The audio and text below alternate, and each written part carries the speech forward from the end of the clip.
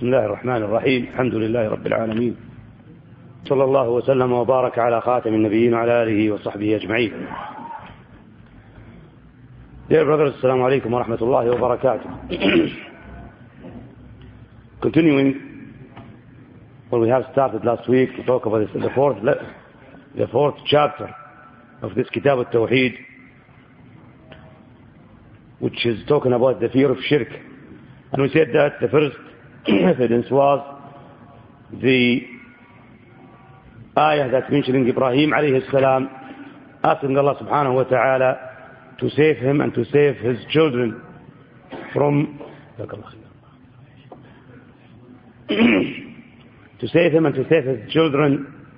shirk, from worshipping idols.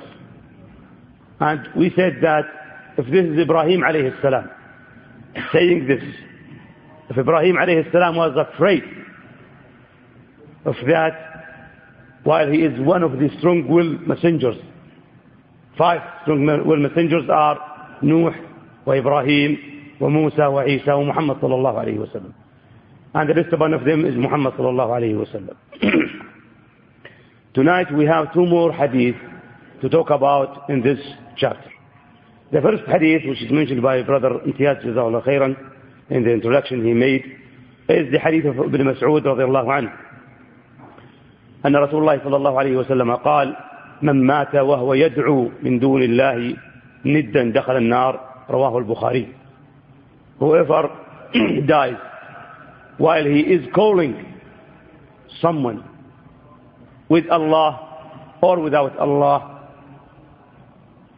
he dies with that, he will enter hellfire. Here comes some points we have to mention about this hadith. First of all, who is Abdullah ibn Mas'ud?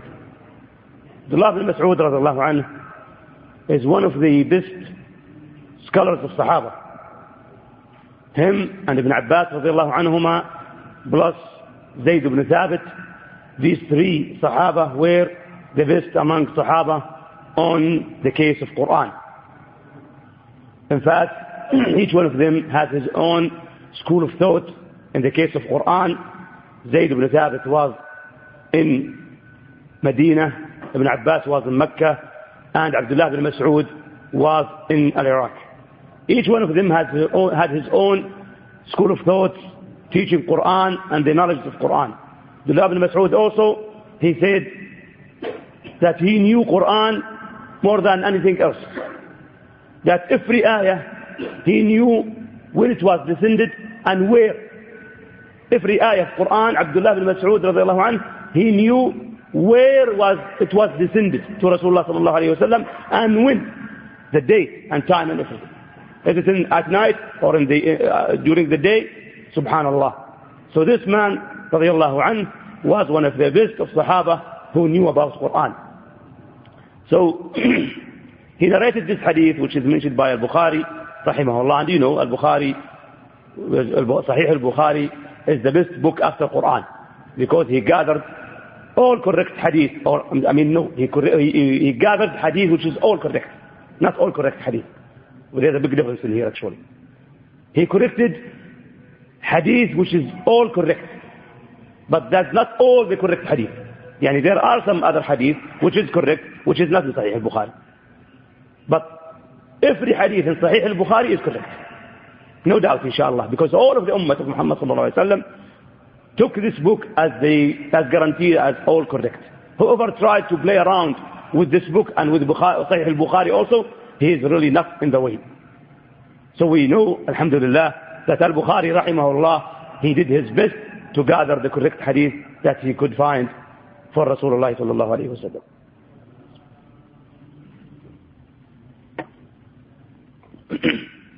Let's look at this hadith. This hadith is still, Muhammad sallallahu alayhi wa sallam is telling us that whoever dies, and we start to hear, it means that if he dies without repenting, if there is someone who has been a mushrik or a polytheist during all of his life, and before he dies he repents to Allah subhanahu wa ta'ala and he becomes a monotheist, this hadith is not applied for him. This is applied for the people who stay or live with shirk until they die. They die with shirk, polytheism. Then they are applied, or they are under this hadith. So they go to Jahannam, na'udhu billah. In the translation of this hadith on the book you have, they said while ascribing. I looked for this word actually. I'm not good in English, by the way, but I tried to find out what is the problem with this. Is this correct word for here? I don't know, but I feel that this is not the correct word. The correct word should be used in here. The correct word should be used in here is calling or asking. Because Muhammad said, yad'u. Yad'u is calling. Ascribing, I cannot really say because I want to make some different meaning of it. But however, it's understood to us that he means calling someone other than Allah subhanahu wa ta'ala or with Allah subhanahu wa ta'ala. Calling someone with Allah or instead of Allah is not the same actually. We have 3 conditions for any call. If it is available, then it is okay to call human beings. It's under the word CAP. C-A-P. P as in Paris. CAP means C for capable, A for alive, P for present. If someone is having these 3 conditions, then you can ask him for help. If not, you cannot ask. So calling in here, which is a wide word, should be only for Allah in the cases that the human beings cannot do. So if we call Allah subhanahu wa ta'ala for Jannah, can we call others for Jannah? No. If we are calling for forgiveness from Allah, can we call somebody to forgive our sins? No. If we are calling for rizq, for children, for cureness, this is only from Allah subhanahu wa ta'ala. But if I am asking for help to carry something heavy, can I call human beings? Yes, if these 3 conditions are available. The person is capable, he is not a very weak person, or he is not a handicapped, or so on. If I ask him to come and carry these heavy things with me, that's fine, no problem. It's available, it's allowed in Islam. Also, he must be alive, because to call a dead person is not allowed for help. Just imagine if someone comes to a grave of a dead person and say, please help me to carry this table.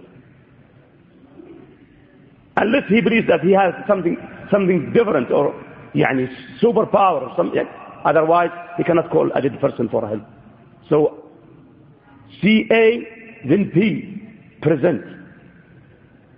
I cannot call a capable and alive person if he is not present with me in the same place.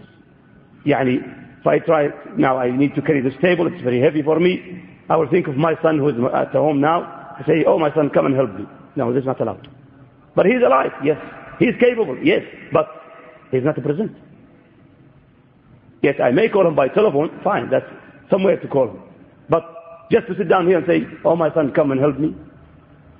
Where is he? So this has to be, shaitan will drain these things. So we have to be careful. So calling Allah should be only Allah subhanahu wa ta'ala for things that only Allah can do. Like rizq and cures and so on. Calling the others could be allowed if they have these 3 conditions, which we call capable, alive, and present. He said here in this hadith, enters the hellfire. Is it permanent or is it temporary? Okay, back to what we had said before, that people in Judgment Day are 3 types, 3 groups. Kafirin, including the hypocrites and the polytheists and the others. Every kafir will go to Jahannam directly. Na'udhu billah min Jahannam. Second type or group are the mu'mineen, the believers, who have no great sins. and their good deeds are heavier than their bad deeds, they go directly to Jannah. That's clear. The third group are those Muslims, polytheists, who have no polytheism, monotheists, who have no polytheism, but they have a lot of bad deeds, maybe great sins, like drinking alcohol, stealing, taking riba, zina, and so on. These people are under the will of Allah. He may forgive them in the first place, send them to Jannah, or He may send them to Jahannam for a certain period. Then they will go back to Jannah. Who said so? Muhammad sallallahu alayhi wa sallam, upon his own correct hadith. So many hadiths about this one, including that hadith which is talking about the people who are called Jahannamiyun. Jahannamiyun are people, Muhammad told us in the hadith, that these people will be taken out from Jahannam because they are Muslims, will be thrown in the river of life in Judgment Day, and they will become like a plant. As you see a plant goes up, within the time they go up alive, then they go to Jannah. So this is the third group, who are going to Jahannam for a certain period to be cleaned from their bad things. Then they will go to Jannah, and they will live and stay and still in there forever. So in the case when he will say enter, we're talking about the polytheists. So these people will go permanently to Jahannam. They will enter Jahannam permanently, not for some certain time when they go to Jannah. No. Who said this? Yeah, somebody would say, okay, this hadith does not say this. The hadith in front of us does not say that they will stay still in there. They will live forever there. They will be thwarted. Yes, this hadith did not say, but there are another evidences which is in Quran and Sunnah, that they will stay khalidina fiha. Whoever died with polytheism, he will stay in Jahannam khalidina fiha. So we gather all of these evidences of Quran and Sunnah, and we understand that this hadith really means that they will enter Jahannam permanently, not for a certain time. Again, to say, this chapter is talking about a Muslim must be afraid of shirk. He must fear it, because no one guarantees that he will die as a Muslim. No one. يا أيها الذين آمنوا اتقوا الله حق تقاته ولا تموتن إلا وأنتم مسلمون. So no one can guarantee that he will live with Islam until he dies. No one guarantees that. Allah only subhanahu wa ta'ala guarantees. But what we do in our life, we do our best to stay on Islam, to be far away from shirk, polytheism, from kufr, from anything else, until we die. When we do our best, Allah subhanahu wa ta'ala is the most generous. He does not put us down, subhanahu wa ta'ala. When He knows that His slave is doing his best to be in the track, to be in Islam, to be a monotheist, to be following Muhammad sallallahu alayhi wa sallam, Allah subhanahu wa ta'ala is most generous. He will take care of him, He will help him out.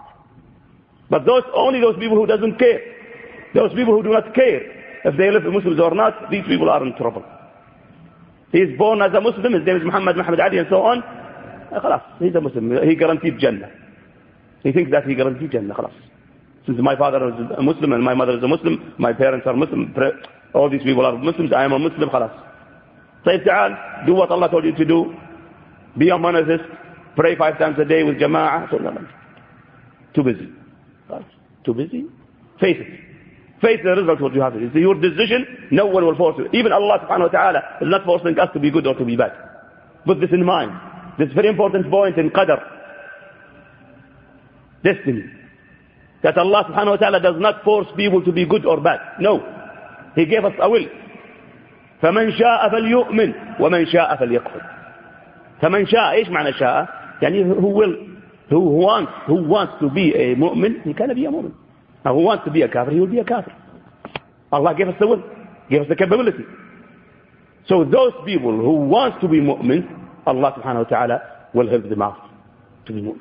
Those people who doesn't care, then a'udhu billah, they may lose their deen maybe in the last minute of their life.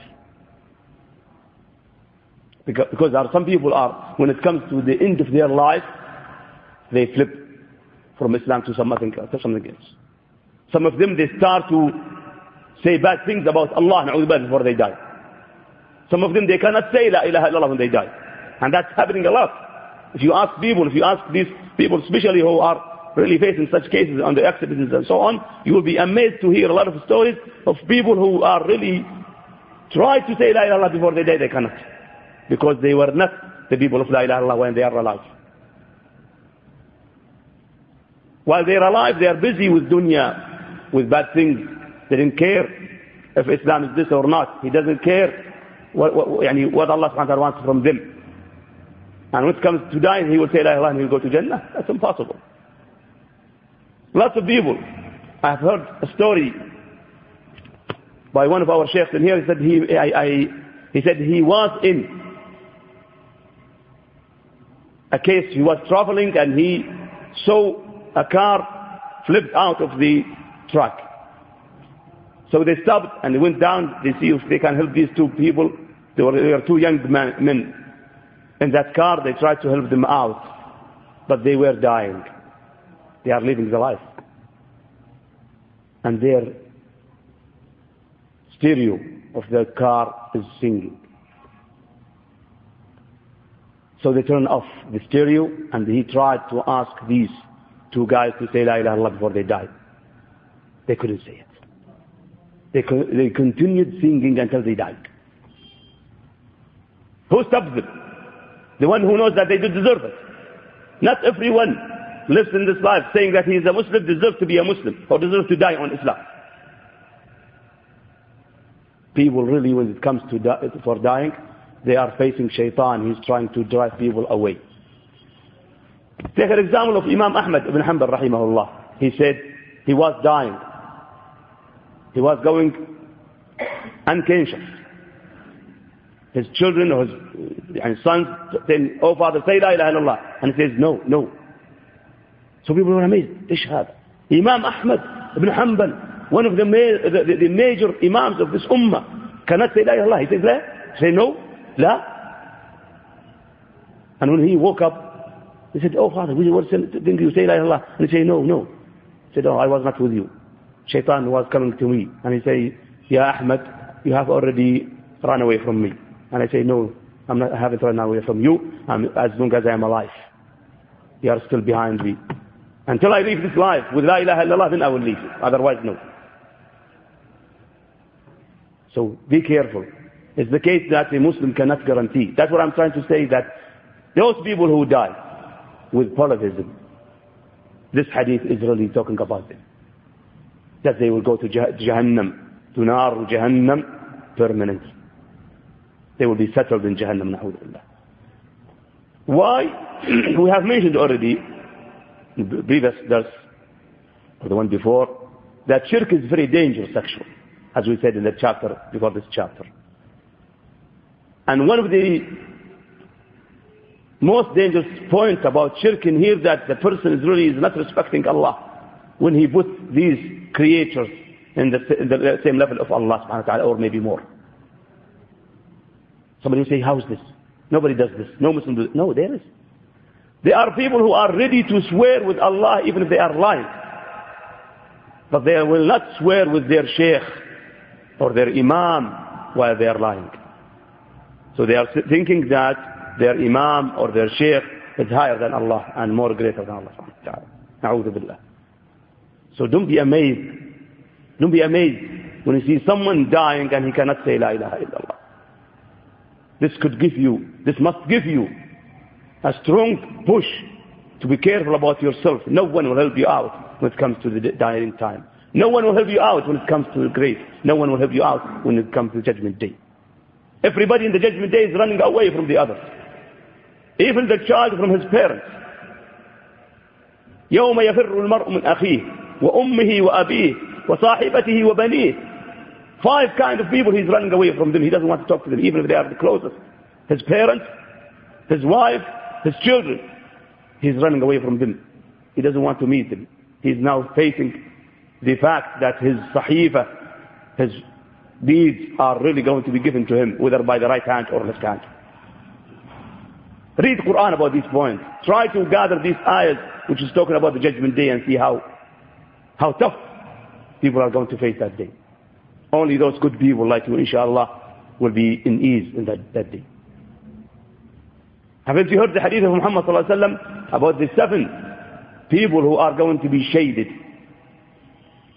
by the shade of the arsh in the judgment day? These are the only ones. Read why. Read why they are going to be shaded, why they are going to be saved. Read about these 70,000 person, Muslim, who will go to Jannah without even accounting. Directly. Resurrection, go to Jannah. How is that?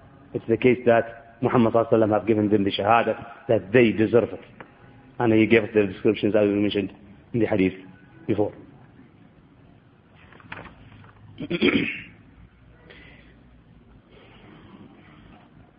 The second hadith we have tonight, narrated by Muslim, that Jabir ibn Abdullah bin Amr ibn Haram al-Ansari radiyallahu anhu said.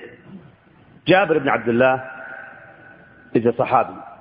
His father also is a Sahabi.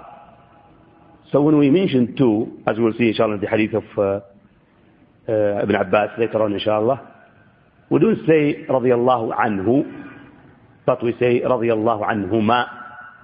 There are 2. The son and the father, both of them are Sahaba. Ibn Abbas, Abdullah Ibn Abbas, he and his father, both of them are Sahaba. So they deserve to say radiyallahu anhuma, 2 of them. If they are more, we say radiyallahu anhum. There's the son, if there's the Sahabi and his father and his grandfather, all Sahaba, then we say radiyallahu anhum. If we mention more than one Sahabi, we say radiyallahu anhum. That's in Arabic language. So Jabir ibn Abdullah ibn Amr ibn Haram al-Ansari radiyallahu anhuma is one of the best Sahaba who have been with Muhammad sallallahu alayhi wa sallam, and he was a very hard worshipper. And he narrated one of the good hadith we have remembered and mentioned before, that he said that I hope that Allah subhanahu wa ta'ala will reward me for my sleeping like he rewards me for my praying. That hadith is fantastic and strong hadith that we should think of it, that he is radiallahu anhu understood from Muhammad sallallahu alayhi wa sallam that even sleeping is a worship. Even sleeping, a Muslim sleeping is rewarded. Eating rewarded. Depends on these 2 conditions. Only for Allah, only the way of Rasulullah. Anything we do in our life with these 2 conditions, we will be inshallah rewarded for. Eating, sleeping, taking the wife to bed, even mentioned by Muhammad sallallahu alayhi wa sallam. It's the case that we really need to have these 2 conditions always with us. So Jabir ibn Abdullah radiallahu anhu, his father is Abdullah ibn Amr ibn Haram al-Ansari, was an old man when he accepted Islam with Muhammad sallallahu alayhi wa sallam, and both of them are of course from Medina. And Abdullah ibn Amr ibn Haram al-Ansari died, he was killed as a shaheed on Uhud battle. After 40 years, a strong flood came to that area of Shuhada Uhud graveyard and moved the soil. They found Abdullah ibn Amr ibn Haram al-Ansari, the father of Jabir, as he was. As he died 40 years ago. The same body, nothing changed. Subhanallah. Al-Shuhada. Al-Shuhada, Al-Anbiya, Al-Rusul, earth cannot eat their bodies. They stay as they are. This hadith, Muhammad sallallahu alaihi wasallam is telling us that whoever meets Allah subhanahu wa ta'ala, يعني that in judgment day, of course, without polytheism, he will go to Jannah. Directly, maybe. After Jahannam, also maybe. But he will go to Jannah. For sure he is going to Jannah. As long as he is having no polytheism. Because after polytheism, then they will check his good deeds and bad deeds. Which one is heavier? But with polytheism, there's nothing that will be changed. No good deeds at all. Every good deed he has done is avoided, nullified, fruitless. وَلَقَدْ أُوحِيَ إِلَيْكَ وَإِلَى الَّذِينَ مِنْ قَبْلِكَ لَإِنْ أَشْرَكْتَ لَيَحْبَطَنَّ عَمَلُكَ. The other ayah, وَلَوْ أَشْرَكُوا لَحَبِطَ عَنْهُمْ مَا كَانُوا يَعْمَلُونَ. All their good deeds will be fruitless, useless, nullified, because of polytheism. So don't be amazed if you see a man who is fantastic worshipper, a lot of prayers, a lot of fasting, a lot of sadaqah, a lot of hajj and umrah, but he is a polytheist. And if he does like this, he'll go to Jahannam directly. Why? Because Allah told us. Allah said this in His holy book. وَلَوْ أَشْرَكُوا لَحَبِطَ عَنْهُمْ مَا كَانُوا يَعْمَلُونَ إِنَّهُ مَنْ يُشْرِكْ بِاللَّهِ فَقَدْ حَرَّمَ اللَّهُ عَلَيْهِ الْجَنَّةِ. Jannah is forbidden for him. نَعُوذُ بِاللَّهِ. What of his prayers? What about his zakah and sadaqah? Fruitless, useless, nullified, voided. By who? By Allah subhanahu wa ta'ala. How dangerous is shirk? We have to think of it. So he will go to Jannah, the one who dies without polytheism, he will go to Jannah, whether in the first place or after going to Jahannam for a certain time. But he will be settled in Jannah. And whoever meets Allah subhanahu wa ta'ala, the other part of the hadith, which is mentioned by Muhammad sallallahu alayhi wa sallam, whoever meets Allah subhanahu wa ta'ala, of course in the Judgment Day, without polytheism, with polytheism, he will go to Jahannam. But in here, we don't say he will go to Jannah and go to Jahannam. No, he directly go to Jahannam. Because there are other ayahs and other hadiths to tell us that the one who dies with polytheism will never see Jannah. Jannah is forbidden for him, as we mentioned in the ayah just a few minutes ago. So it's the case of polytheism or monotheism. Those monotheists will go to Jannah definitely, whether in first place or after passing by Jahannam for some time. Those polytheists will go to Jahannam directly. Na'udhu billah. As Allah mentioned in His holy book, and as Muhammad sallallahu alaihi wasallam mentioned in his hadith, correct hadith, in this hadith of the other hadith.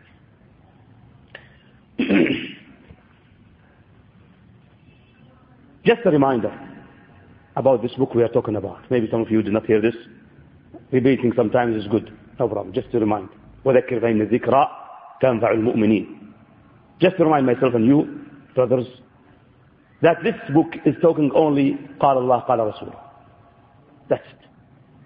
One ayah, two ayahs, three ayahs, one hadith, two, three hadith. That's it. And these hadith, most of them are in Bukhari and Muslim, some of them are not in Bukhari and Muslim, but they are correct. Or at least they are not so weak. But majority of it is correct, inshallah. That means a Muslim really have to take his deen from the original resources of Islam. Quran and Sunnah. Here comes the point. Somebody will say, okay, do you mean that we are going to drop all the other books of the ulama? No. No, but ulama is following Muhammad sallallahu alaihi wasallam and following Quran.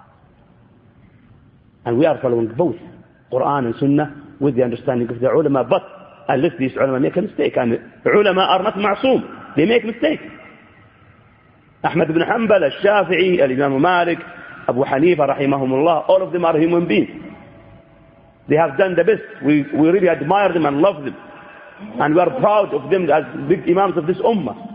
But we don't say that they do not make mistakes. The only human being that does not make mistakes are the messengers, especially Muhammad sallallahu alayhi wa sallam.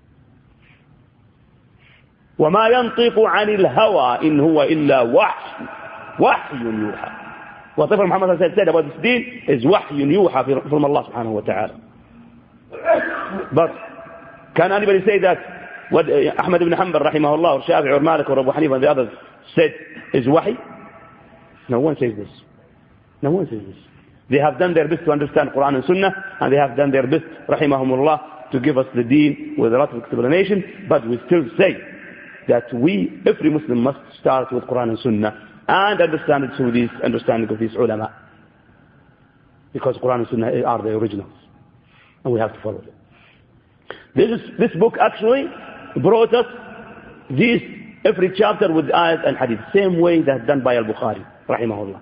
If you go and see Sahih Al-Bukhari, you will see that he's bringing ayah, hadith, 2, 3 hadith, and every chapter he's making. If he's talking about At-Tahara, as an example, Bab al-Wudu, chapter for wudu, you will see that he's bringing some ayat and some hadith. He's not putting his words into the case, only Quran and Sunnah. This book is doing this almost the same, but he's specializing in the case of Tawheed, especially the Tawheed of worship side of Tawheed, which is Al-Uluhiyya side of Tawheed. Somebody will ask why? Why to concentrate on the side of worshipping of Tawheed, not the Lordship side of Tawheed, not the names and qualities, Asma wa Sifat side of Tawheed. This book was really authored in a time where people were really having a lot of trouble in the side of Uluhiyya or worship side of Tawheed. This was authored when the people here in Saudi Arabia or the Arabian Peninsula used to go to the graves and ask them instead of Allah, and sacrifice for them, and shave their heads and make tawaf on the graves. That was 250 years ago almost. So this book was made for them, to clarify that what they are doing really is totally against the words of Allah Tabaraka wa Ta'ala and the words of Muhammad Sallallahu Alaihi Wasallam. And because people are not so eager to hear the words of the others, but they are eager to hear the words of Allah Tabaraka wa Ta'ala and the words of Muhammad Sallallahu Alaihi Wasallam, he made this book for them and say, this is the evidences. I'm not going to talk about them at all. You read them, you understand them, you follow them. And as you see here, does anybody find me anyone who says that this hadith which is mentioned in Bukhari or Muslim, he doesn't like it? If he says so and he intends and he means it, I'm afraid to say that he's a kafir. No one can reject Quran and Sunnah. We may reject the words of others. If someone of you say, I do not accept the words of Ibn Baz, rahimahullah, in such and such case, I'll say, okay, fine, it's up to you. That's your understanding, fine. But always reject the words of the human beings with the words of Allah and the Rasul sallallahu alaihi wasallam. If Sheikh Ibn Baz or Sheikh Ibn Uthaymeen or such other Sheikh who says something and you think it is wrong because you have another stronger evidence of Quran and Sunnah, I will say you are right. Because we do not worship Ibn Baz or Ibn Uthaymeen or anybody else. We worship Allah subhanahu wa ta'ala who has sent us Muhammad sallallahu alayhi wa sallam. And both what they have said, Allah tabaraka wa ta'ala and Muhammad sallallahu alayhi wa sallam, both of them they have said wahy, whispering from Allah. But what Sheikh Ibn Baz or Ibn Uthaymeen or any other Sheikh said, even Ibn Hanbal or Abu Hanifa and the others, whatever they said their own understanding of Quran and Sunnah. And their understanding of Quran and Sunnah could be mistaken. We respect them, yes. We admire them, yes. We love them, yes. But we do not follow their exact words. Because we are required, upon the shahadat of Muhammad Rasulullah sallallahu alayhi wa sallam, to follow Muhammad sallallahu alayhi wa sallam exactly, not others. These are the two hadiths we have to talk about tonight, inshallah. By that we conclude the talking about this chapter number 4. Inshallah, next week we'll talk about the 5th chapter, inshallah, which is talking about Shahadat la ilaha illallah. Thank you for listening. If you have any questions, I'll be happy to hear. Right.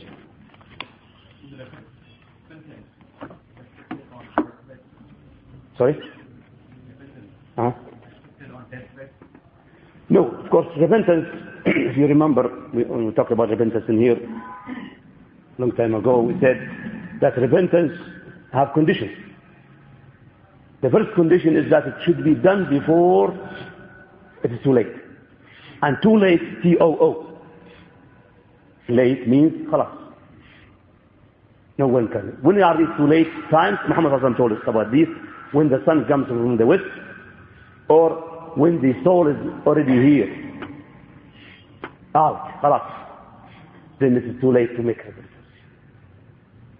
But as long as the person is still alive, and the sun is not yet coming from the west instead of the east, then repentance is accepted. Sheikh, yes. by the way, very good question. Right. Yesterday we had something.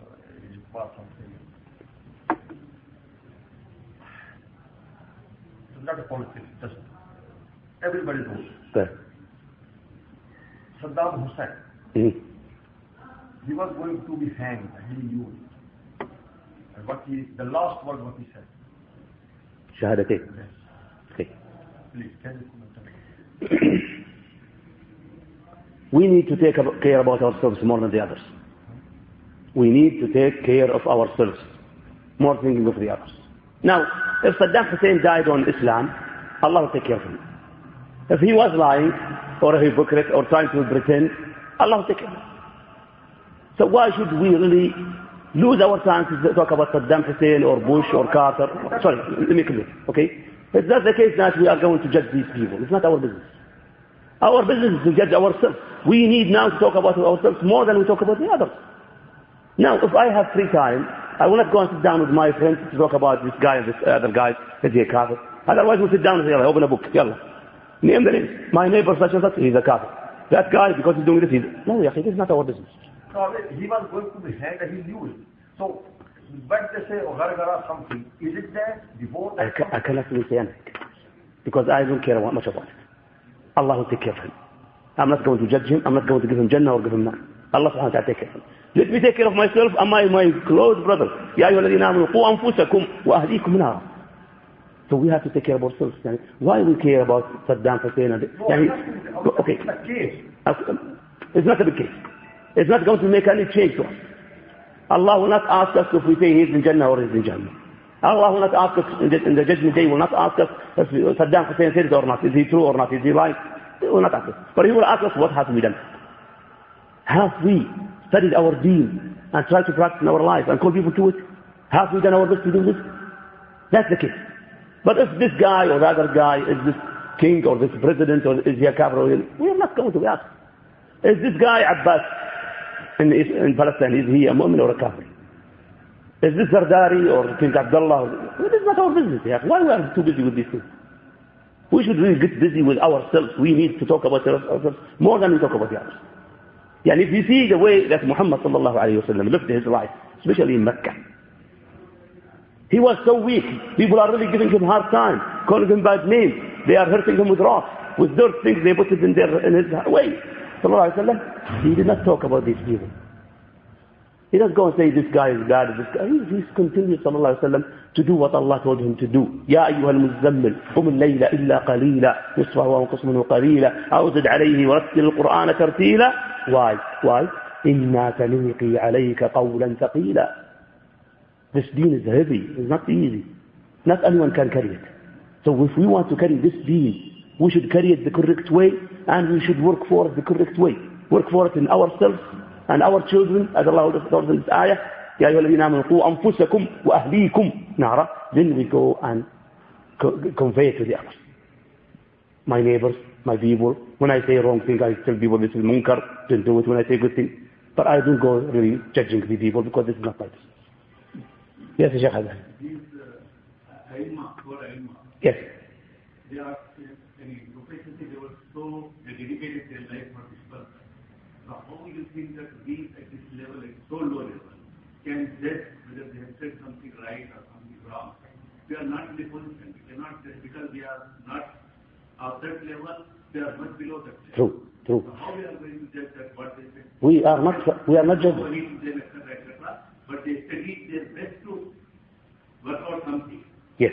So how we are going to judge that what they said, it could be wrong, it could be right, or we can just contradict them, or adopt our own ways? How we can do it? I think. People of our way. Okay. Myself and you and the other brothers are really humble when we compare ourselves to these imams. Okay? These are great imams. Yes, we are very humble compared to Yes. Okay? The case is this. It's not me and you and the others. Those people who have studied the hadith of Muhammad sallallahu alayhi wa sallam and the Quran. Now when they come, they say this. Imam Ahmad ibn Hanbal said that such and such is haram. And he gave an evidence. One or two or three evidence. Okay?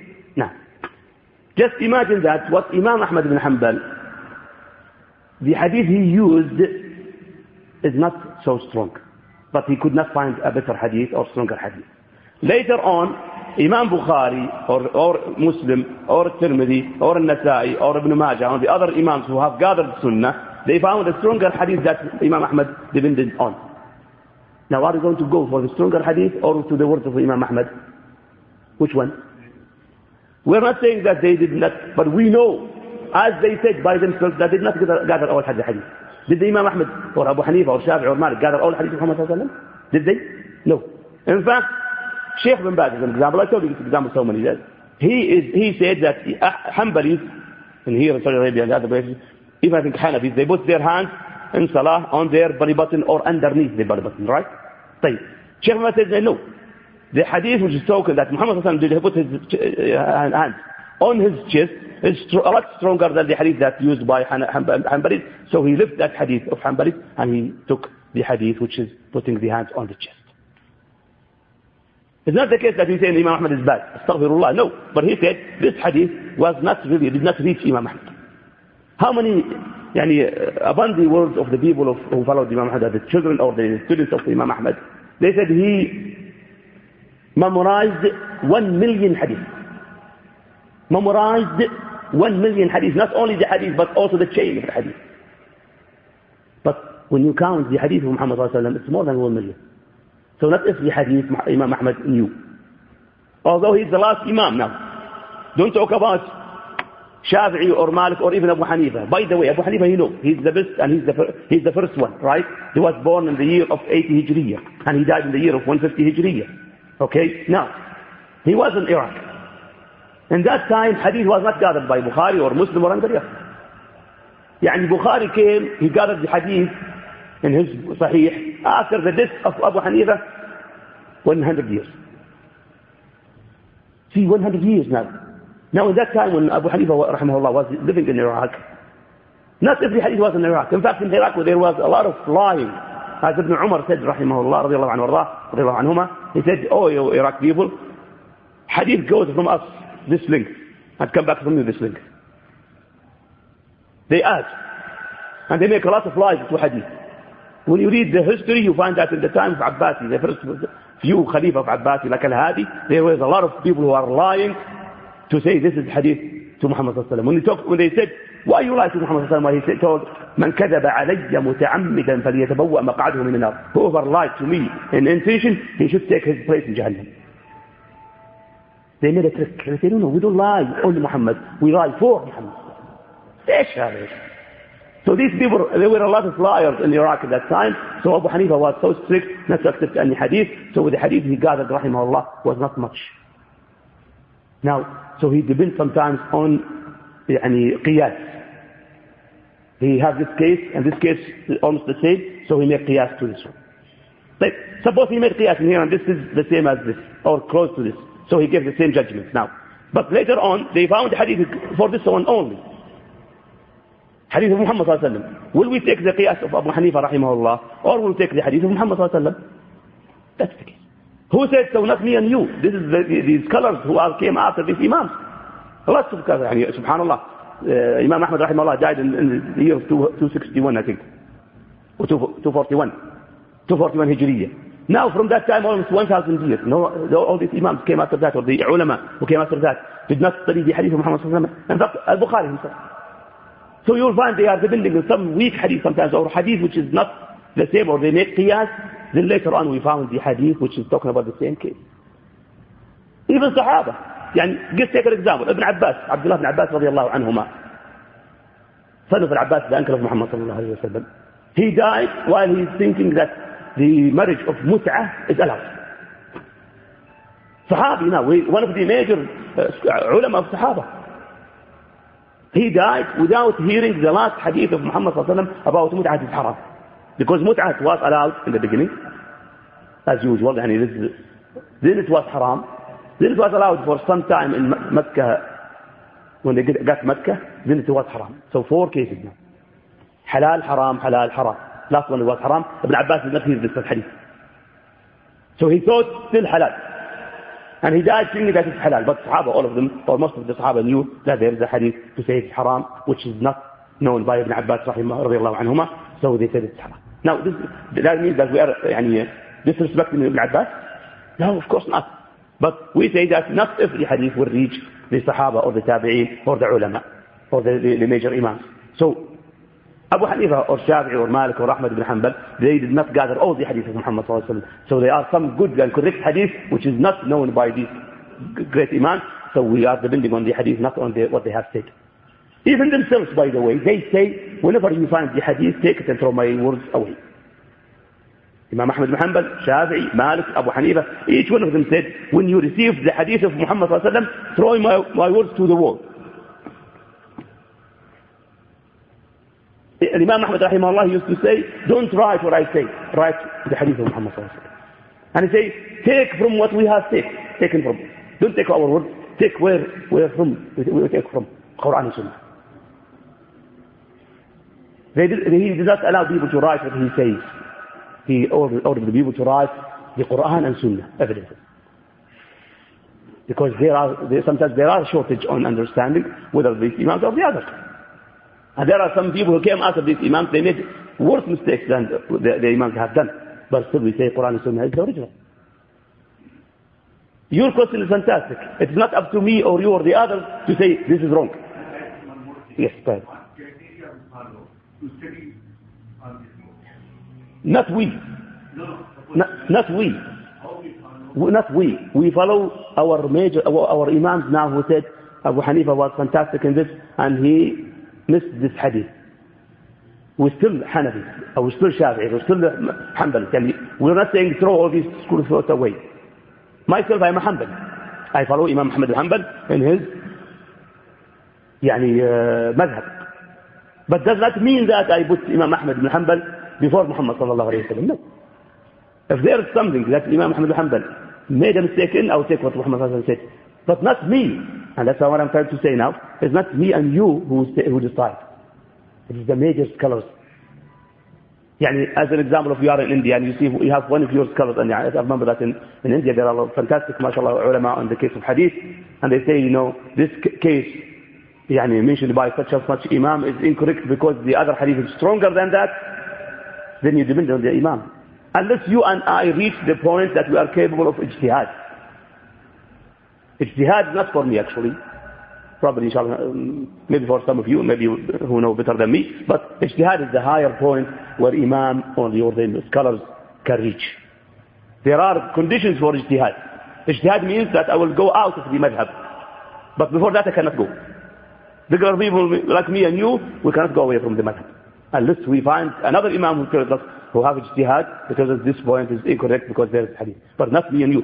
Yes, you are totally right in this case, because not everyone will come and say, oh, Imam Ahmad is wrong in this case. No, who are you? What evidence are you even done? Just because you have read one small booklet and you say this is wrong? No. But read what Imam said. You can say, yes, Ahmad bin Hanbal made a mistake in this case as Sheikh bin Baz said. Then you are not the one that Sheikh bin Baz said. When somebody says that Imam Abu Hanifa did not took the lesser, stronger hadith in this case, then we'll ask him, who told you this? He says, I did it. So now we have to be careful. He says, such and such imam said it. Okay, fine. So he's depending on another imam. Because another imam said that Imam Abu Hanifa or Shafi'i or Malik or Ahmad did not get this correct. So we are following another imam. But we are not ourselves to come now, because you are right. I have seen some young people here, Saudi Arabia, some others say, oh, throw away this Hanafi madhab, Shafi'i madhab, Maliki madhab, Hanbali madhab, throw it away. It's all incorrect. We are depending on Quran and Sunnah. Who are you? Did you have the conditions to be incapable of understanding Quran and Sunnah? He doesn't have. So he doesn't have the right to say this, and he doesn't have the capability of ijtihad. خلي ولي. We take the origin. Jazakallah khair. Yes, sir. If you follow any imam, if someone is a non-Muslim, he wants to be a Muslim, so which imam he should follow? Which imam's madhab he should follow? Okay, following the madhab actually is needed. Because these madhabs are school of thought. It's already built with a lot of efforts of the ulama. You cannot bring a person who is just newly Muslim and say, okay, go and Quran and Sunnah, read them, understand them and follow them. You can't. Even Arabs now cannot understand Quran. How about the non-Arabs? Yes, at the time of Muhammad sallallahu alaihi wasallam, a Bedouin who have no knowledge except camels and sheep, he comes directly and hears Quran, he understands directly. Because he's a pure Arabian. Now we Arabs are not pure Arabians. We have this broken language, broken Arabic, Batha Arabic.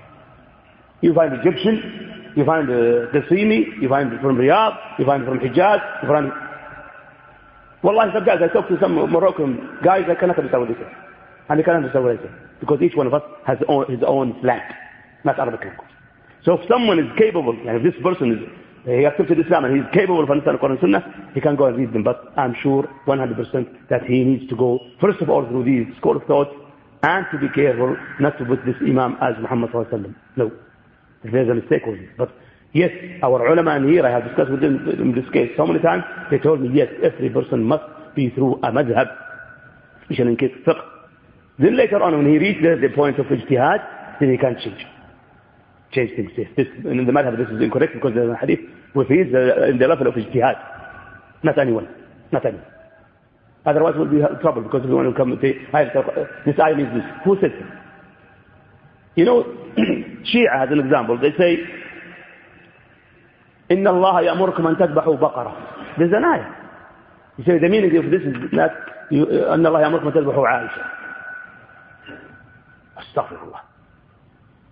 Does this ayah mean this? Who already will say that إِنَّ اللَّهَ يَأْمُرُكُمْ أَن تَذْبَحُوا بَقَرَةً here means Aisha? Astaghfirullah. Shia, they say this. Are we going to accept this? Of course not. But they say, yes, we have a madhab. Even though if this is against Islam, we will not accept it. If it's against the Arabic language, somebody wants to give a meaning of ayah or a meaning of hadith, he must be capable of understanding the Arabic language correctly. Not only Arabs, but everyone who knows the Arabic correctly. He must also study what the ulama have said about this ayah. The Mufassirin, Ibn Jarir, Ibn Kathir, and so on. Then he can talk about it. Not just from his own mind, he sit down. And that's why you find some of these later tafsir. You'll be amazed. They make a lot of strange tafsir. As we have heard of this tafsir of one alim, I don't want to say names because names sometimes make trouble. He says about Surah Al-Fil. ألم ترى كيف فعل ربك بأصحاب الفيل ألم يجعل كيدهم في تضليل وأرسل عليهم طيرا أبابيل ترميهم بحجارة من سجيل. He said, no, it's not throwing rocks into the army of Abraha. No, these birds were throwing germs or viruses. Subhanallah. Allah says hijara. He says, no, it's not hijara. Why, ya habibi? Because he says this is superstition. We never seen birds are carrying rocks and throwing. Who are you to say such a thing? If the first ulama, if Muhammad sallallahu alayhi wa sallam, Sahaba also, they understood this way. You come and change the understanding because he's emphasized or impressed by the Western civilization, which is rejecting anything except if the mind can accept it. This is a problem here. When we are influenced by the Western way of thinking, when we are lost. We should not come to Quran and Sunnah by the other way, by the Quran and Sunnah way. Hear the ayah, gather the ayahs talking about the same case, understand it. Don't bring from the others. You will find a lot of people doing the same thing now. They're trying to find miracles through numbers, or miracles through these theories which is mentioned now. Some people in the time of Darwin, Darwin, he said that human being started or was only a germ, then he became a monkey. Okay? Some people try to find this in Quran. Because this is a theory from a Western scientist. So we have to twist Quran to follow this. Quran cannot be twisted. Quran is this way, the others are trying to follow it. Quran does not follow human beings. So we have to follow it as it is. Understand it and follow it. Yes, sir. Now you told before Arba, you say Mazhab, we say Maslak. This is no problem. Okay. What about the Salafi? Okay. They say what I heard. We don't follow, according to them, we are not muqallab. Okay. So they are mujtahid. Because muqallid, the opposite of mujtahid, yes. Muqallid is the opposite of mujtahid. They say we are not muqallid, meaning we don't follow any of this Arab. Wrong. Taqleed and ijtihad. These are two vice versa words. Taqleed means a person is only following a person, imitating him. Ijtihad means a person who has enough capability of finding the meaning of Quran and Sunnah and practice it in life. Nowadays, we have this microphone. It was not in the time of Muhammad sallallahu alaihi wasallam, or Sahaba, or Abu Hanifa, or Shafi'i, or Malik ibn Ahmad ibn Hanbal, or Ahmad ibn Hanbal. Was there any microphone at that time? No. طيب. Someone is a alim and he is a mujtahid. He can do ijtihad. He will come to this and say, is this allowed? Is this a bid'ah? It is a bid'ah, but it's a habitual bid'ah. It's a habitual bid'ah.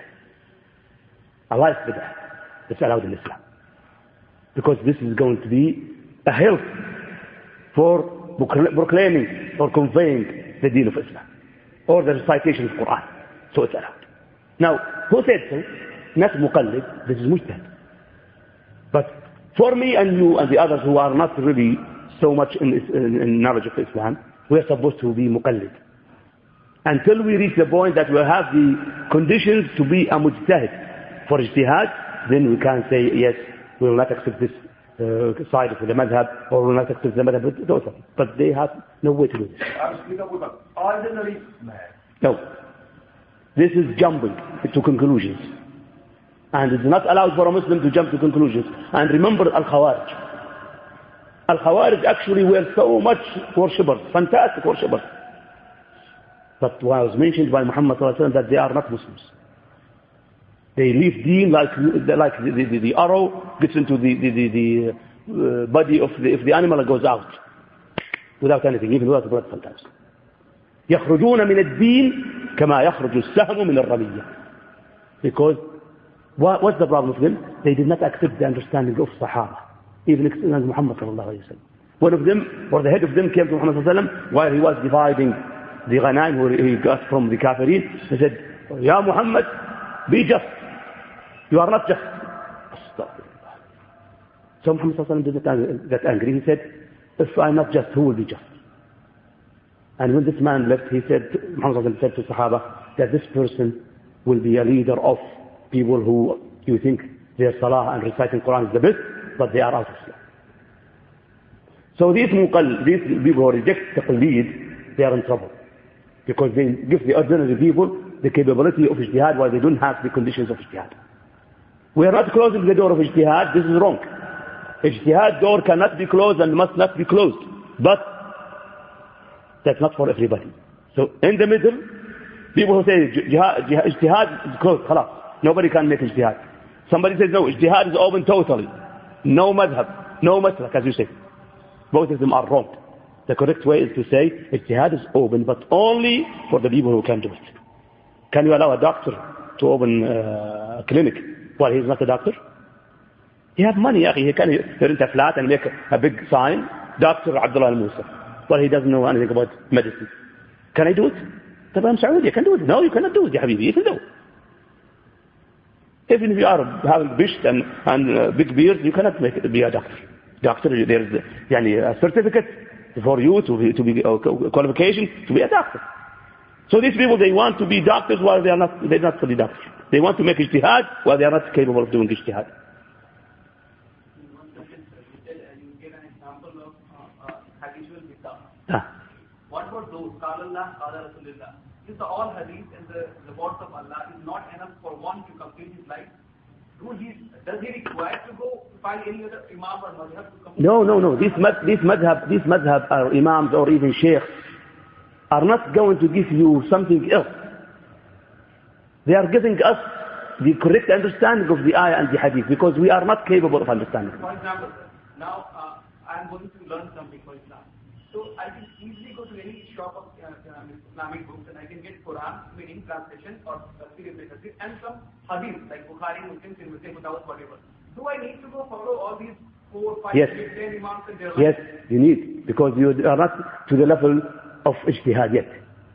When you reach the ijtihad level, you don't have to go to this madhab. But because we, majority of Muslims, they don't have the capability of making ijtihad, we have to follow madhab.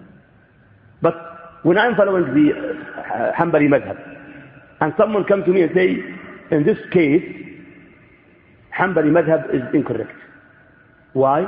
Because there is an ayah or hadith that really says this is incorrect. Guys, give me this hadith. I'll check the hadith is correct or not. I'll check the meaning of the hadith and the meaning of the ayah. Is it talking about the same case? If yes, then I will leave this part or this case of my madhab at least. I'll follow this hadith. So I'm not following Ahmad bin Hanbal as my ideal person. No, my ideal is Muhammad sallallahu alayhi wa sallam. But this Imam is only explaining to me. These sheikhs are explaining deen for me because I'm not capable of making ijtihad, understanding the Quran and Sunnah. Otherwise, everybody go and buy Quran and Sunnah. I'm not talking about these people who need translation. I'm talking about the Arabs who are capable of reading. By the way, even those people who are graduated from Imam University, like from Sharia college or from Usul al-Din college, which I great, they're not considered sheikh. They still need to study. They still need to go with the sheikh, understand. Because it's not only to read books and have some points and some eyes and you go, you are sheikh, make ijtihad. No. Ijtihad is not easy. For example, in case of Surah Fatiha, reciting Surah Fatiha in Salah, many hadith is there. There's no any prayer without Surah Fatiha. But if you go and search many hadith, of the fall of the Imam, so you will be in problem. Some Imams will say, some say you can recite in your own words. Some say so. But how many hadith in the case of reciting Surah in the Salah? How many? Yeah, just give me a number. Say 5. Say 5. As an example. Suppose there are 5 hadith to talk about reciting Al-Fatiha in Salah. Okay? What if I bring you an Imam who found another hadith, number 6 hadith also, in the same case of Al-Fatiha, which is saying that it is not a must? What will you say? Now you yourself said on the same page that after Quran, the best authentic book is Al-Bukhari. Yes. So I found in Al-Bukhari. Yes. One who La Salata Liman Lam Yaqra bi Fatiha Kitab. No. So this hadith is true. And you said the best book is Bukhari. So why should I follow Imam? No, you'll find another hadith even in Muslim or even Muslim Imam Ahmad or Darimi or Nasa'i. You'll find a correct hadith. What you are required, by the way, and this is the case of ijtihad here. Hold on. It's authentic hadith. No. Be careful. This is a bad word. No way to say that hadith will contradict with each other. Not hadith. I'm saying the false. No. I'm saying the hadith. The number 6 hadith now, okay, as you understand, to our understanding, it is contradicting with the other hadith. No. It is the case that this hadith, number 6, is also the same thing, but it gives it a different way. Like saying that Muhammad sallallahu alaihi wasallam told us, I'll give you a better hadith in this case. And the case. In the case of drinking while standing, we have a clear hadith to say it is haram and it's not allowed, right? But we have another hadith which says that Muhammad sallallahu alaihi wasallam drank while he's standing. Now, is this contradicting? No. The first hadith is general, that it is not allowed for us to drink while standing. We should sit down. The last hadith we found now, which is Muhammad sallallahu alaihi wasallam drank while he's standing, we will understand it among these hadiths. We gather it all together and say, okay, it's not allowed to drink while standing except in certain cases. Or it is okay to drink because this is later than the other hadith, so this is making it less strong, or instead of haram, to become makruh. Another example just to explain it again. Muhammad sallallahu alaihi wasallam told us clearly that we are not allowed to peek or make urine while standing, right? But he didn't. Sallallahu alaihi wasallam, once Sahaba saw him peeking or doing urine while he's standing. Is this contradicting? Astaghfirullah. You can't say this. No way that hadith will contradict our Quran will contradict, our Quran and Sunnah will contradict. No way. They are all the same way. But the last hadith, when we study it, we find that why he did this, sallallahu alaihi wasallam, for 2 reasons. He did this in the place of a garbage gathering, so he did not want to sit down in that area. Second thing, that he had a problem in his back of his knee. He cannot sit down. So we understand that when we having a problem, we cannot sit down for any reason, we can do it while standing. Just imagine you are going in an airport, some Western airport, and you cannot find a place to sit down. There's only one place, or one type of place for urine. You say, I want to urine, or keep it with me? Then you have to. But so you do this because you have to, because there's no other place for it. Again, ask for because this is the habitual life. In your whole this world, your lifetime, the situation will come. Sometimes you need to drink water. You are standing. Sometimes better you should give preference while you are sitting. But I just asked you regarding the salah to recite Surah Fatiha. It is a major, strong, the strongest book of Hadith. Bukhari says to recite Surah Fatiha. Again, followed by Sahih Muslim, when you go into Sahih Muslim. But still, there are many followers of Imam. They don't. Yes. What's their evidence? I don't know. No, they have evidence. See, they don't say this without evidence. Yani you cannot find the book of Hanafi Madhab, Fiqh, or Hanbali, or without evidence. But when you read the evidences, you will find that maybe they misunderstand this hadith, or maybe they found another hadith which is allowing us not to recite. As an example, if you come to Salah, and the Imam is already in ruku', and you say Allahu Akbar, takbir al-ihram, then why are you standing? Then Allahu Akbar, or ruku'. Rak'ah count or not? You do not recite the Fatiha. But this is counted for you. It is counted for you. So it is rak'ah. And this rak'ah is just recite Quran. So in this case, we have to be careful not to give our opinions, because we knew one or two hadith. We have to read all, and also we read what these other imams say. What these imams say, why they say it is allowed not to recite al-Fatiha in Salah, while we have strong hadith saying no, la salat liman lam yaqra al-Fatiha fi kitab. We'll study what they have said. That's when we reach the level of ijtihad, not now. Now we are trying to be in ijtihad in some cases, and we are so ignorant in the other cases. Be careful. This is shaitani way. A'udhu billahi minash shaitan. He's trying to drag some good people to concentrate on something while they are really ignorant on the other side. Take things in all together. Understand Quran and Sunnah, Tawheed, Fiqh, Hadith. This all study them all. Go piece by piece until you reach an area you are capable of studying Quran and Sunnah by your own, and you give your understanding of it, since you have studied all of these. Right. Read Quran and Sunnah. Yes. Why should we know to? When you are capable of ijtihad, you don't have to go. Yes. Any question about it? Yes. Hold on there. Huh? Now we understand that we are not supposed to visit places where Allah's punishment was, yes. Allah sent us azab. Yes. And I visited a place near Dhamma called Rastanuda. So somebody told me after we visited that it is where Allah sent azab there. Is it true? I never heard of this. What I know is the Madain Saleh. Some areas I think in South Saudi Arabia also about Qawm Aad. But the case is that which is known like Madain Saleh, there is a clear hadith of it.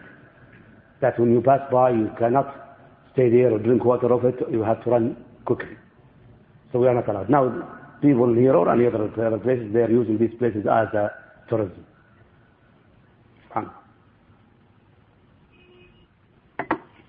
جزاكم الله خير for listening. إن شاء الله next week.